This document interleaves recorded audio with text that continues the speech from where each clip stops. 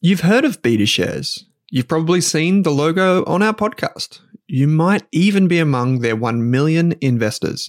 So you can imagine that I'm delighted to say BetaShares is the official ETF partner of the Australian Finance Podcast. With nearly 100 exchange-traded funds, you can go to betashares.com.au and immerse yourself in ETFs and unique insights covering all of the sectors, themes, core and satellite positions you could want. Think cybersecurity through the Hack ETF, robotics and AI with the RBTZ ETF, and uranium with the URNM ETF. The list goes on. To explore the BetaShares ETF range, visit betashares.com.au, read the relevant PDS and TMD on the website, and consider if the fund is right for you. BetaShares Capital Limited is the issuer.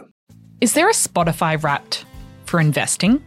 If you want to invest in shares or ETFs, our friends at Pearler are more than one step ahead of the curve.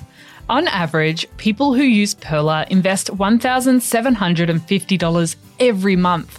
That's what we want to see, proper dollar cost averaging. With automated investing tools making your life simple, Pearler investors have well and truly mastered the art of investing small bits, lots of times.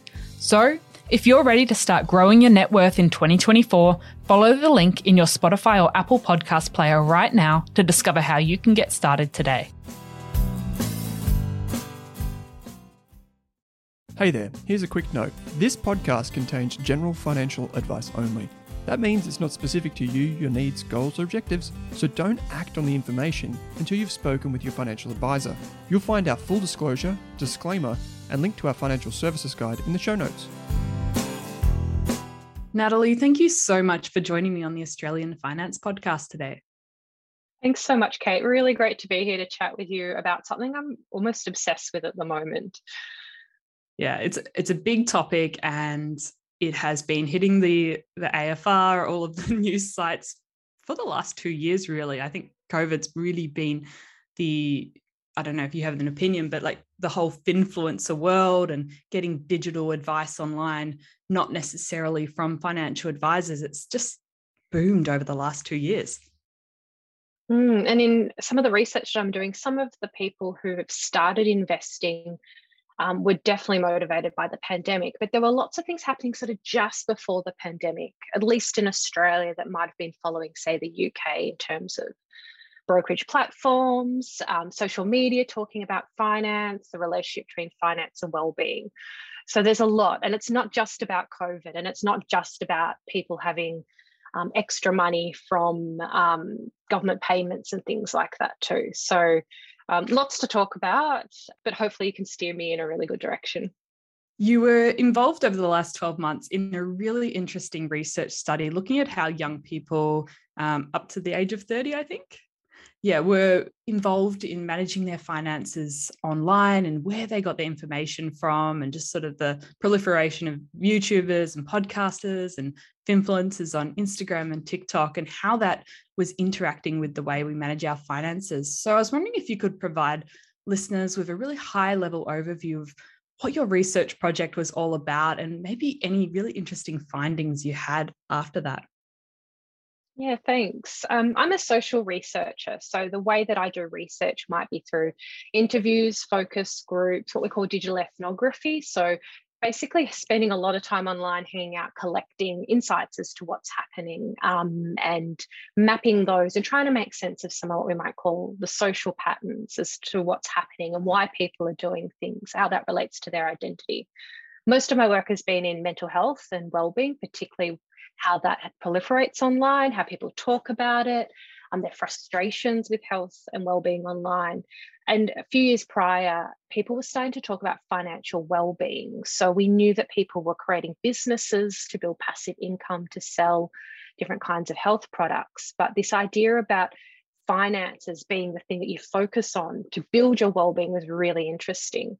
This happened around the same time that a lot of the digital brokers started to grow in Australia. So we had things like Acorn originally, which then became Raise.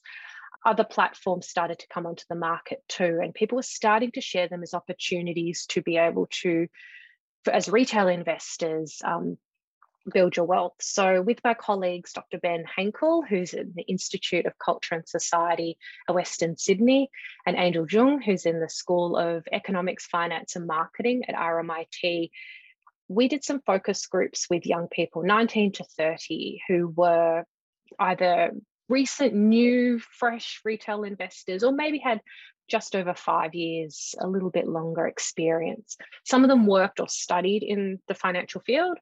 Others were in art school and were self-employed photographers. So there's a real range of different people. Some had grown up in Australia, some hadn't. Some were sort of, I guess, invited into the world of investing through their parents. The things that we found were that the idea that we can put financial advisors and what we might call the formal financial industry against finfluencers doesn't make sense, because often they overlap. So we'll have people who are talking about buying something or not in a Facebook group related to a podcast. Those people might actually be working to guide people in their own finances. Another thing that we found was that people had really interesting and often complicated ways to tease out what was risky or not about their own investing. They had sort of ambivalent ideas about whether or not it was gambling. And most said, well, actually, I have long-term goals. I invest in ETFs. I'm interested in ethical investing. These are not things I associate with my mates putting a bet on for the footy and hoping that, whatever gets up. The other thing that we found, and this is interesting to me because I've always been fascinated by how people learn, is that people were learning about investing almost as if it was a hobby. It was almost like the way we were looking at fandoms a few years ago, or for me, looking at young people under 18 in regards to their mental health. It was just woven into their everyday lives. So they'd get up in the morning, they're flicking through Facebook, they're flicking through Twitter. Things about investing were just coming through. Sometimes they would read them, sometimes they wouldn't. Sometimes they'd put them on an app to read later. They would be talking about it with friends. It was almost like learning to invest was in their everyday life, just in the background. They'd pop a podcast on. They would be learning about things by reading a little bit here and there. And then they also started to talk with other people about it.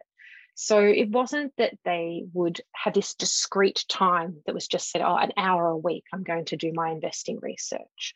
Or once every 6 months, I'll go and visit my financial advisor and we'll have everything all sorted, put it into action, and then I'll see you again at tax time.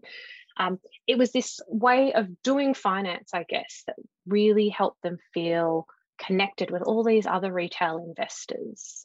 And that's something I think is often missing in these big discussions about influencers and social media, that this isn't just, you get this one bit of information from this one person's Instagram account, then you go and put it into action. But there's lots of pieces. It's almost like, I'm sure you're the same, having multiple tabs open. And that's, how you might do research.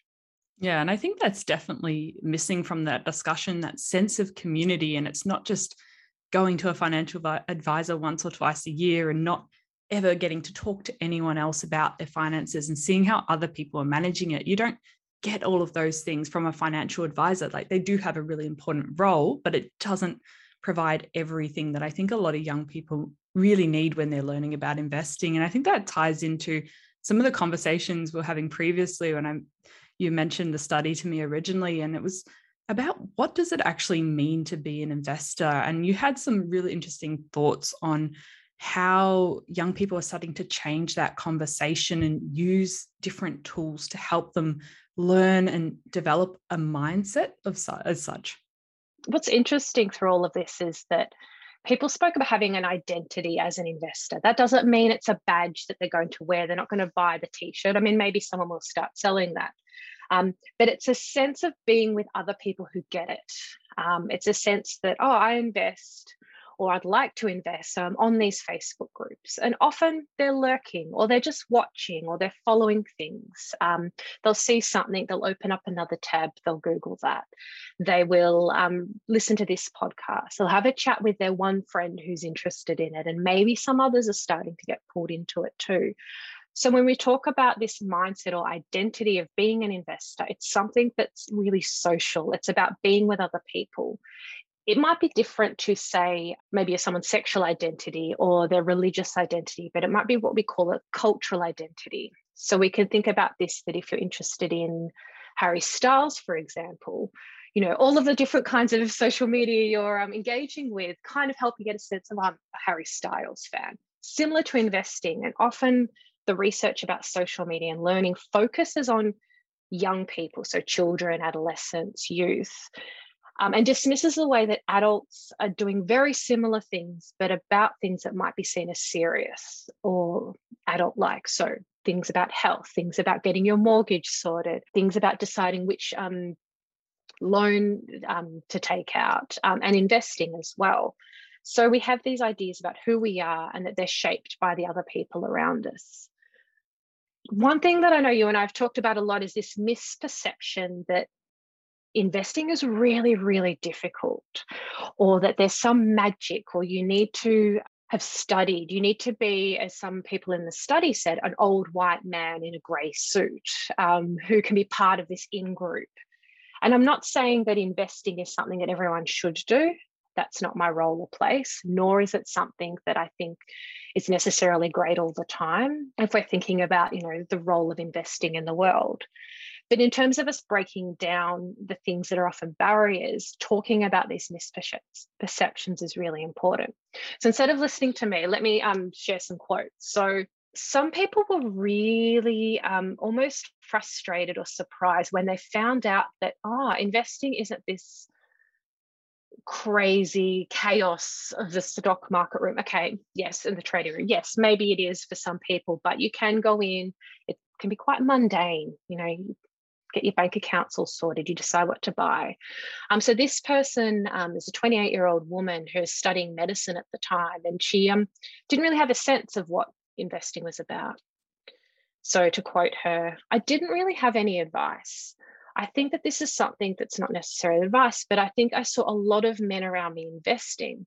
And for some reason, I thought it was really complicated. And then I don't have a degree in finance. I've never been interested in money or economics or anything. And so I just thought I'd never understand it." So this is someone that obviously is highly skilled in learning, and they're studying medicine, complex ideas. But it's almost like with this popular, almost like I just think of a curtain, and it's so you can just see through it, and some people can see through it. And often that's related to who's in your family, what are you studying, what are the other people around you? Do people in your family invest? Is it something that's part of your everyday life? And if we can kind of tease apart, well, actually, most people in Australia are investing through their superannuation. That's investing. We do that. We have an assumption that our super will go up, especially if we try and pull all our bits together that from, multiple jobs. That's going to be really important, particularly for things related to accessibility. So another quote, this is from another young woman who was 26, and she's self-employed in the music industry. And she said that she sort of hesitated to talk about investing with her friends because she went to art school, and, talking about capitalism, in her words, is not something that you do. So she was really interested in investing in green energy and really aligning her values with her investments. And talking about GameStop, she quite liked that this space that used to be so traditionally like old men in suits at Wall Street, she liked that you kind of reclaim a little bit of power that you didn't think you had. And being able to have a say, even if it's only $100 worth of a say, where you might want to put your money. It's still capitalism, but you do have a bit of an input, which just mentally makes her feel a bit more, less of a victim of circumstance or something.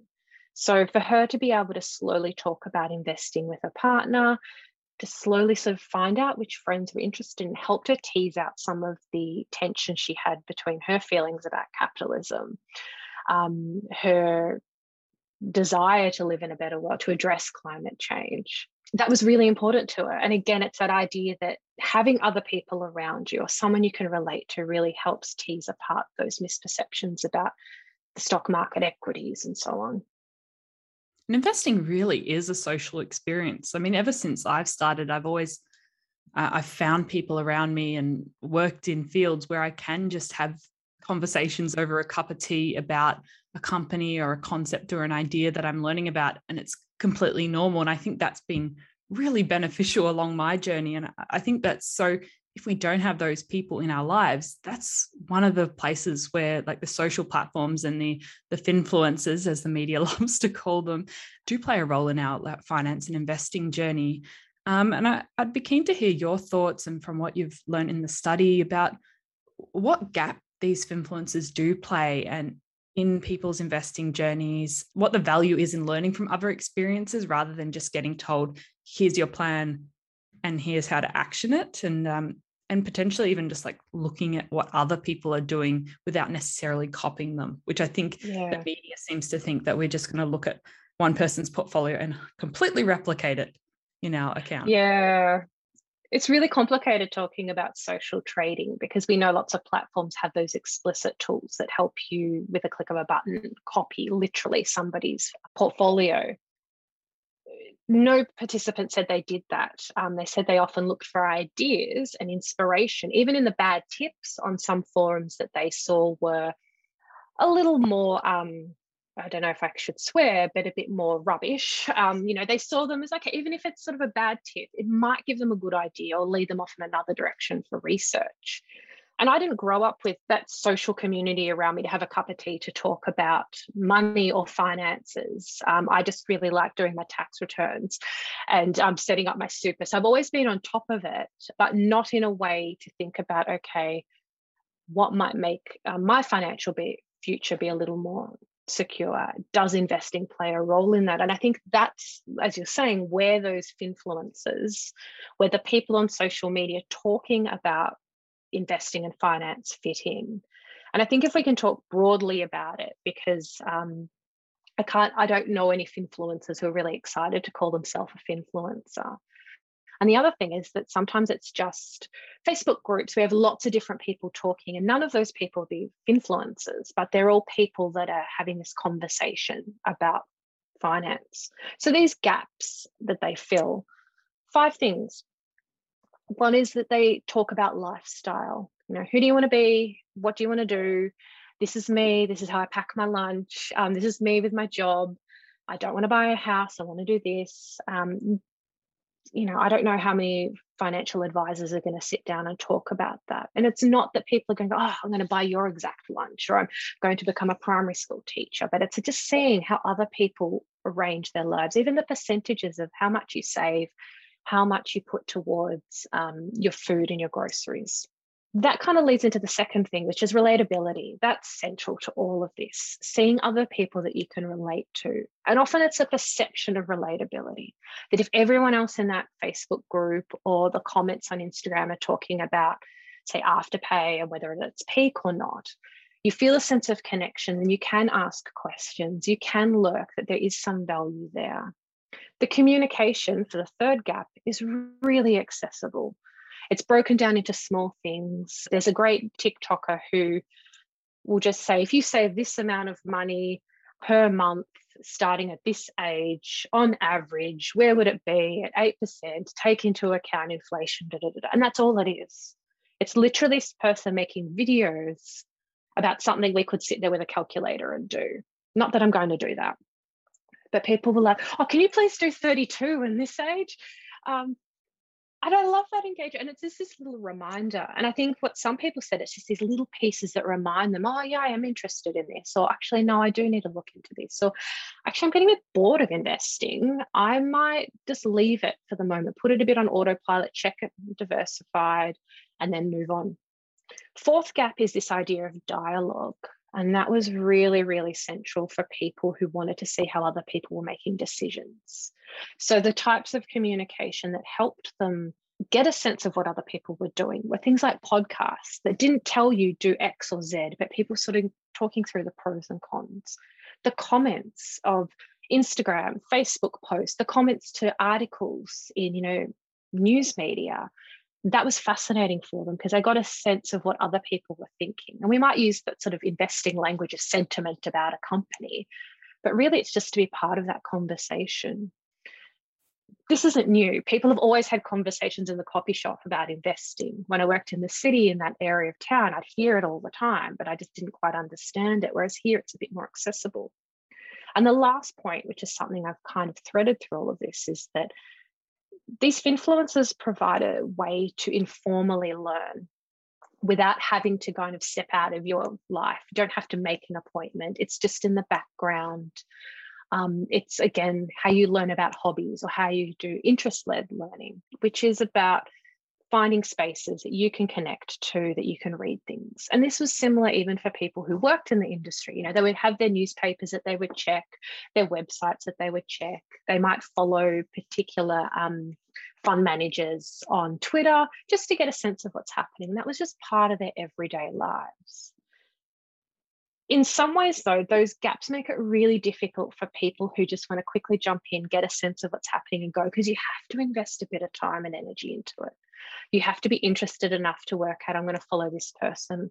This person's relatable, this person's not. So in some ways, it does put people who kind of want to get a sense of what's happening at a bit of a disadvantage. For some people in the study, they recommended there are some great books that can kind of give you that basic understanding of how the stock market works in Australia, but then you can move on to other kinds of resources. So yeah, those 5 things I think are really important and often what's missing: lifestyle, relatability, that accessible communication, that dialogue, and even just lurking the dialogue, even if you don't want to be part of it, and opportunities for informal learning. And I think that's so interesting. It's that bringing it into your daily life. And yes, you might interact one day and you might not interact the other day, but it means you're actually getting involved on a regular basis and sort of prioritizing it rather than just that yearly check-in when you might just set and forget and not think about your finances or your budget for the rest of the year.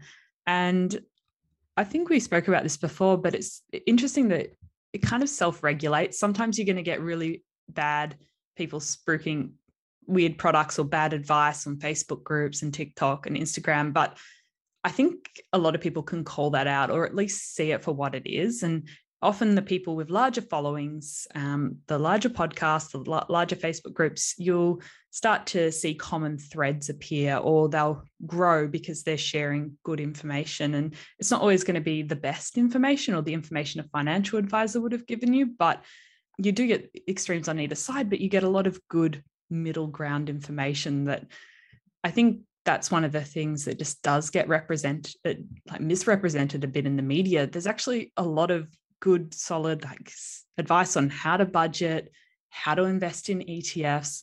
Most of it isn't insane stock picking in really small companies, is it? To be honest, a lot of it's quite boring information. And I think this is something that some participants picked up on. There's a point for some of them who had been getting the books, had been following different Instagrams from people talking about investing, that were in the Facebook groups, that were reading Reddit, that after a while you just hear the same stuff again. ETFs is this, think about inflation. Did you know that if you sell your shares before 12 months is up, then you will pay more tax. If you wait 12 months, you will pay less tax. Obviously, that will depend on people's tax situations, and I am not in any way, shape, or form a financial advisor, so definitely go and talk to someone about tax. But even the bad advice, people saw it as inspiration. The tricky bit is that you can quickly jump into something. I quickly check a Reddit forum, read through that, and quickly put something into action. And those people might never follow anyone else, never go into the discussions, never lurk a Facebook group. So another part of this research that'd be great to expand on is what happens with the people that's the one-timers, I can't even think of the right word here, but the people that sort of dabble in and disappear. But then again, how much money they invest into, how do they perceive what they're doing? Are they seeing it as this is a quick gamble and then I'll disappear? I'll put this money in ETF, forget about it for 5 years, not put any more money in, break my phone, not be able to access Raise or something like that. So it'd be interesting to kind of tease apart what those people are doing. But for the people that sort of dabble in it, just start following. They're a bit curious. They might download an app. Most people in our study had more than one platform. They didn't necessarily exclude the banks when it came to choosing a platform. They might have platforms that you might say would overlap. So they would all 3 different ones would offer US trades, or one would offer this information or this information. And they really just want to get a sense of, what does this one offer? What does this one offer? How much does it cost here? Are the fees different here? Should I invest on here? So really for those people, it's that sense of, even with all the maybe less than helpful information, they're getting a sense of playing with it, seeing what the results are, experimenting, I guess. Based on that, do you think like the media and the finance industry is really not giving consumers enough credit to actually evaluate this information on their own? Because there's just so much bad press about the finfluencers and that it should be regulated on, they shouldn't be allowed to do X, Y, Z, and they're taking business away from financial advisors. Do you think some of that's a bit blown out of proportion? It's really difficult because the Royal Commission brought up so many really important things, to really regulate what's happening in the advice that's being given out. But at the same time, in some ways, this is a new market. These are a group of people who've only just started investing. We can see that from other research. We can see that from the ASX research. These are people who are not going to pay $500 plus to go and see a financial advisor. They've always had a sense of seeing themselves as people who are lifetime learners. That's something that's come through in this sort of neoliberal age where you take responsibility for your well-being, for what happens in your life. As we start to strip away different kinds of welfare supports, people then have to come in and fill that gap themselves. So education is really important. They see themselves jumping between different kinds of careers. Obviously, a lot of this is for people that have those resources. So to say to those people, don't look at this, just look at this one website or just go and talk to this one person, doesn't make sense, because they haven't done that for other ways of learning. They've kind of done their own research. They've gone out, they've talked to different people.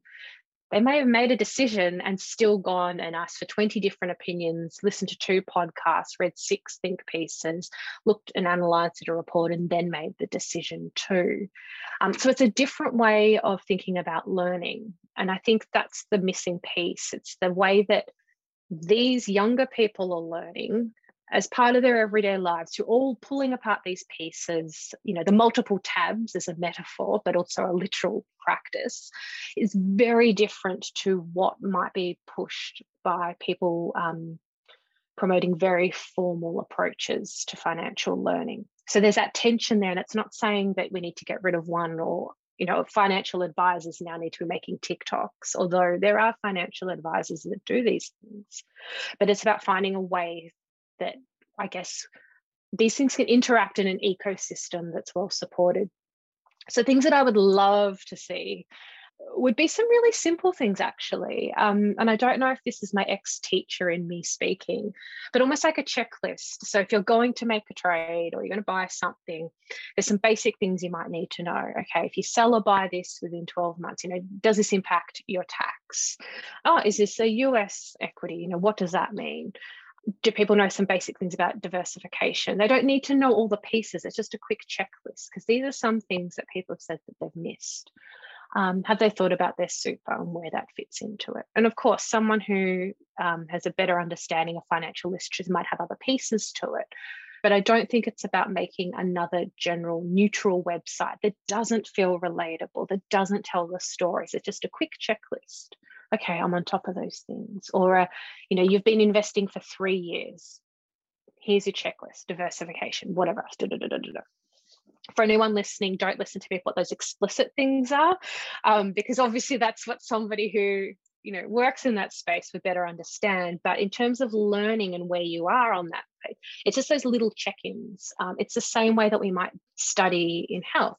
Do you understand these things? Great. Okay, 2 years' time, obviously your understanding will increase. Your experience will have changed. What else can we add to that mix?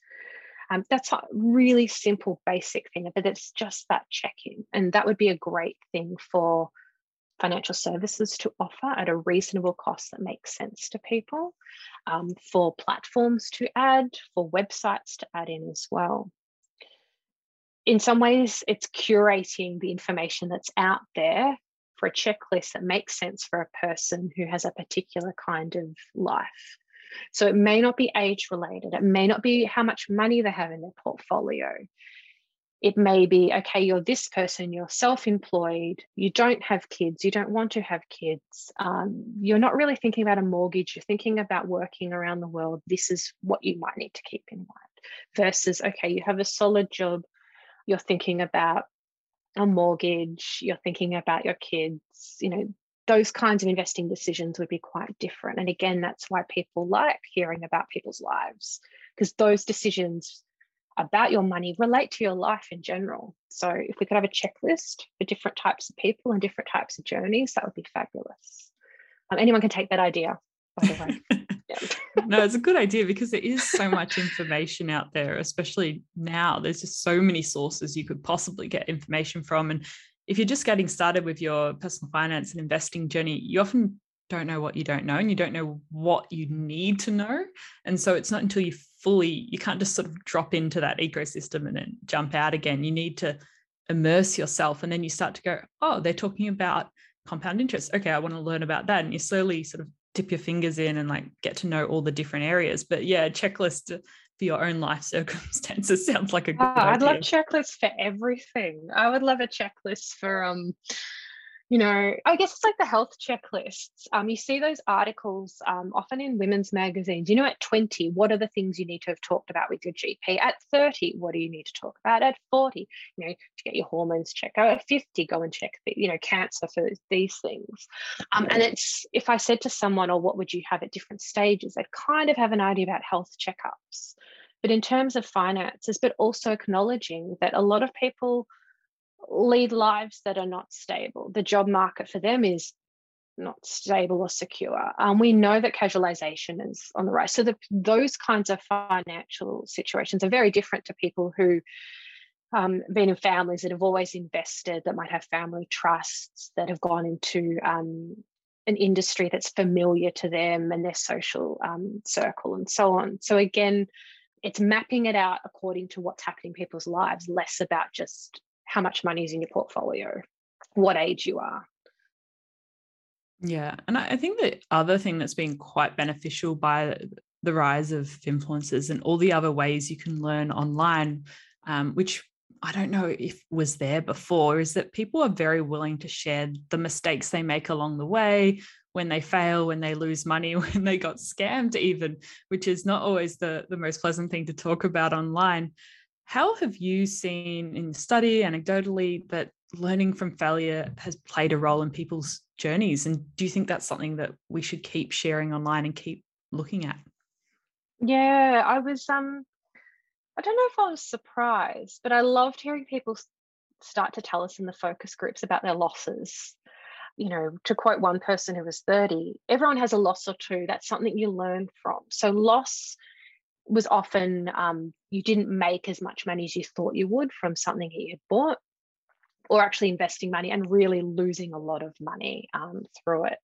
People saw that this idea about getting burnt was really important early on, and it's better to do it early. So they said that, maybe 30 seemed to be this golden age where you needed to get serious about your life. And as someone who's well over 30, I didn't do that, and okay, but yeah, this sense that, if you're 22, getting burnt will help you learn a different technique or strategy. In some ways, social media is supportive of that, because we have these ideas and what we would call discourses in social research about entrepreneurship, startup, competition, where failure is almost perceived as this important thing for success. Some people even said that they would find someone more relatable or trustworthy on a podcast if they had failed than if they had always been great and made great decisions as a retail investor or for their clients as a financial advisor.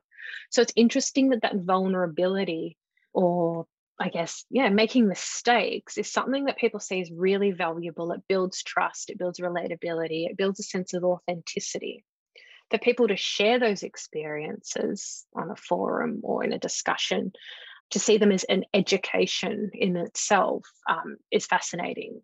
It's maybe something that we perhaps don't hear a lot about in other kinds of areas like health.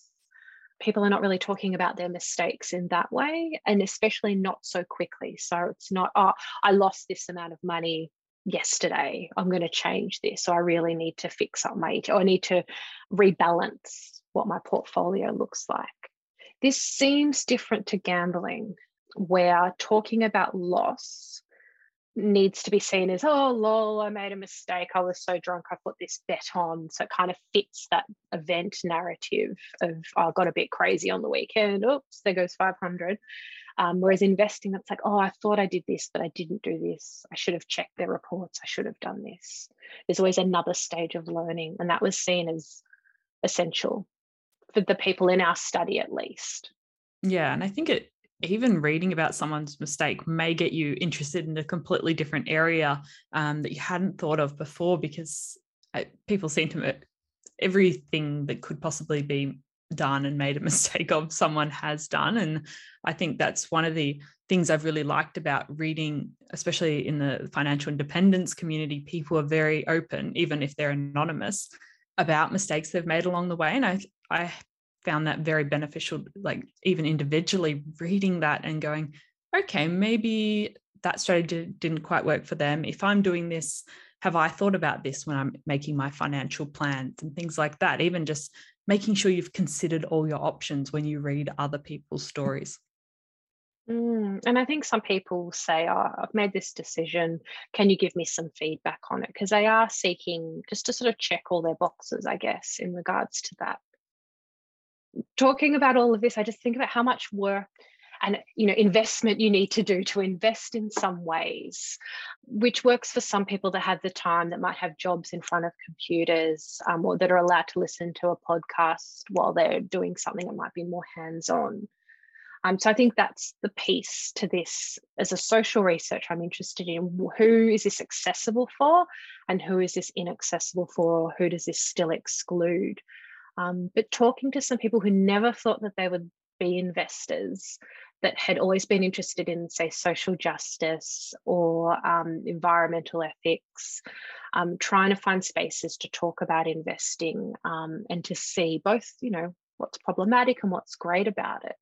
It's been really fascinating for me, but also kind of starts to tease apart how we can make it more accessible for the people that do want to get involved too, especially through the pandemic, where we know people, young adults, people under 30, some of them, had to use up all their savings. They had to go eat into their super to be able to pay their daily expenses, while other people, some of the people in this study included, had extra money. So, they could come ahead with $20,000, $30,000, $40,000 that they would otherwise not have, because they would otherwise be going out or getting transport to work or paying for living costs too. So it's going to be really interesting to follow this generation of investors and what's happened with people through the pandemic, and how we can kind of support the people whose financial situation is less well-resourced in the next years too. And hopefully there's more research to come from you in this area. There's so much to dive into to help consumers better and to better understand this new world of investors that are quite different to your parents and your grandparents' generation.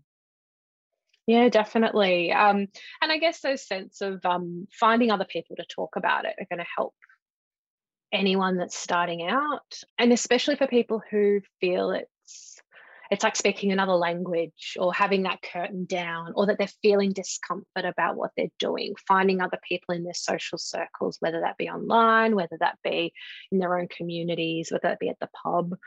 Now that we can go back to the pub, which is very exciting, to find spaces to talk about it, because when you start to talk about investing, you actually start to talk about, okay, what do I need in my life to live? Okay, I need to sort out my super. Can I get access to those kind of supports if I lose my job? Can I look after my kids in the way that I want to? Can I have this kind of job? Maybe I might want to think about, the environmental impact of investing and how I can invest in a way or not that supports that. Or can I, reshape my super in a way that's going to support that or not? So if I was a financial advisor, I'd be saying talk to lots of people, and that they will also help you find resources that make sense for you, that are accessible, that communicate really well, communicate clearly about the kinds of personal challenges you might face as an investor.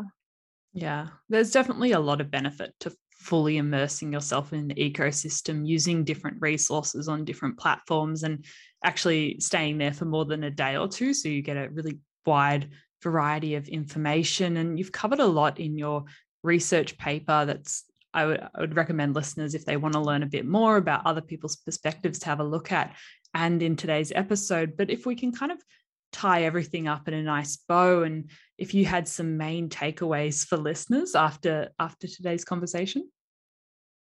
Yeah, I think it would be paying attention to how you learn, which I know in a lot of social research, we see that as something that's a responsibility that's pushed onto us, given the social context that we're in. But to pay attention to it so that when we're supporting other people to better understand their money, whatever that looks like, if it includes investing or not, that we have a bit of empathy for how they learn, because we are learning through these multiple taps as a metaphor. And I think that's the key there. And I think maybe I'm really speaking, Kate, to the people talking about this issue and just focusing on finfluencers, but forgetting this whole ecosystem, like you said, that's out there. So I don't know if that ties it in a bow so well. This is what you get from speaking with social researchers that, complicate things. But yeah, paying attention to how we're learning, and supporting different people to learn through this, what we'd call the social learning way, that there's lots of different pieces to it as well.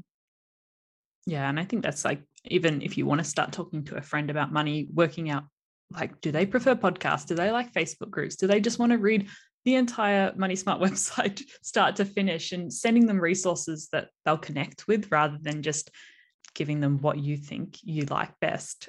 Just because there's so many people out there, and you can connect more with one particular podcast or book than you might with another. And it's about figuring out what works for you and using that as a springboard for your own research journey. And I guess, respecting that people like to engage with things that make sense to them, that do feel relatable. And yes, that does come with challenges too, when people are selling a course that's going to change your mindset for $3,000 and teach you the magic of compound interest. Okay, but when you could just get that from a TikTok or the Money Smart website or just any book. But again, respecting that different people will need different ways to learn about these things. That again, maybe tap more into the misperceptions, that lack of confidence, that curtain that's down, that other sort of, how do you speak this language of finance that's not part of their everyday life too. So it sounds weird, but more people talking about these things in different ways that aren't necessarily neutral ways, I think will be better supportive for the whole ecosystem, particularly when it comes to accessibility. Absolutely. And Natalie, I'll put your research report in the show notes, but if there's any other resources you wanted to share with our listeners, did you want to share them now? We're working on some research papers, so journal articles from this project, and thinking up where to next. Obviously, people are really concerned about regulation, and that is important. But again, I think there's some missing pieces there for us to think about how people are learning or how people are engaging in these spaces. So I'll share some other links that are on the APO site. So it's the Analysis and Policy Observatory. Lots of academic research on there. Oh, do you want to know some people's thoughts about the Hilda study? It's on there. But if you just want to dabble and see what academics are saying about this space and people that work in that world, lots of free resources to have a look at there. It would be really inappropriate for me to share, my favorite websites or podcasters or TikTokers, because I don't have a financial background. So any of these things, again, are really directed towards, what's the social research saying? What can we learn about how people are learning or making sense of this social media investing world? Wonderful. Well, I think there's been a lot of interesting takeaways for listeners, and even just to get you thinking more about how you manage your finances and how you interact with this digital ecosystem. I think there's a lot of interesting reflection points on today's episode. So Natalie, thank you so much for joining me on the Australian Finance Podcast today. Thanks, Kate, and thanks for letting me use the word discourse at least once in there. I appreciate it. You snuck it in somewhere. I didn't notice. Thanks, Kate. Wonderful. Thanks for tuning in to this episode of the Australian Finance Podcast, where our mission is to improve the financial futures of all Australians. If you'd like to learn more, create a free account at rask.com.au/account to download free episode workbooks, bonus resources, and take our amazing free personal finance courses. You can also join our online community by following the link in the description. If you enjoyed the show, what we'd love is for you to leave us a snappy review on iTunes. And you can follow us on Twitter and Instagram at Rask Australia. Kate and I are also on both of those channels. Finally, if you have any feedback, suggestions for episodes or guests to come on the show, or you just have a question for us, shoot us an email at podcast@rask.com.au.